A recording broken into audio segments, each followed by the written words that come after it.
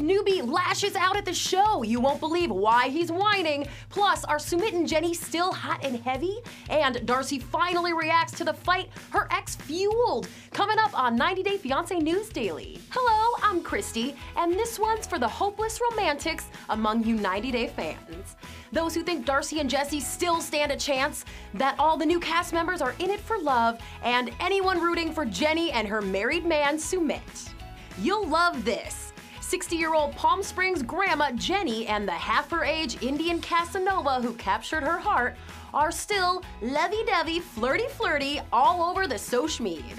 After vowing to keep their dangerous romance alive at the tell-all, Jenny was spotted ring shopping with a TLC camera crew a few weeks ago. Now she's scoring heart eye emojis and a public declaration of love from the presumably still married Sumit on Instagram. He must be working on that divorce because Jenny boldly declares, "Our love is strong." That's so sweet, or something.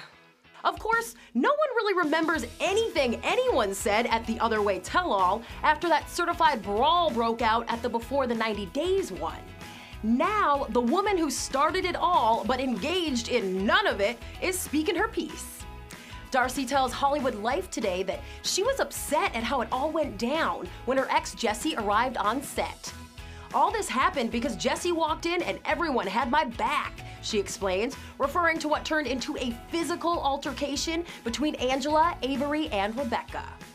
About Jessie, Darcey says his sole motive was to shave and bash her. That was pretty clear. As for the others, she sees it like this: "That was beautiful that they had my back and Tim stood his ground and protected me. And Avery was just wearing her heart on her sleeve. She's been through past relationships that felt something similar, and she was there to guard her heart and my heart. I felt very blessed that they were there." Aw, good to hear about the cast sticking together. While the past cast has learned to lean on each other, a Season 7 newbie is throwing all of them and TLC under a speeding bus. Check out Blake's Insta hissy fit, calling himself and fiancée Jasmine the most anticipated couple of the season. Wait, what? Who?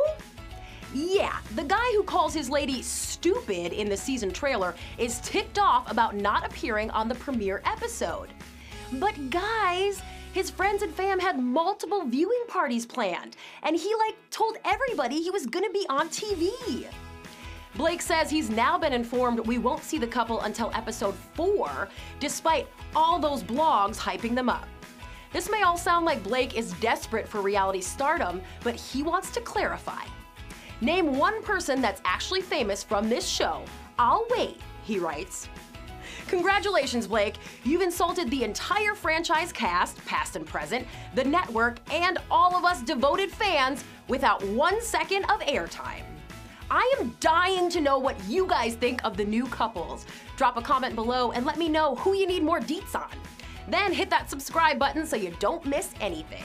Thanks for watching 90 Day Fiancé News Daily. Adios, amigos. If you enjoyed our show, please enjoy this message from our sponsors. Thank you very much. We'll see you next time.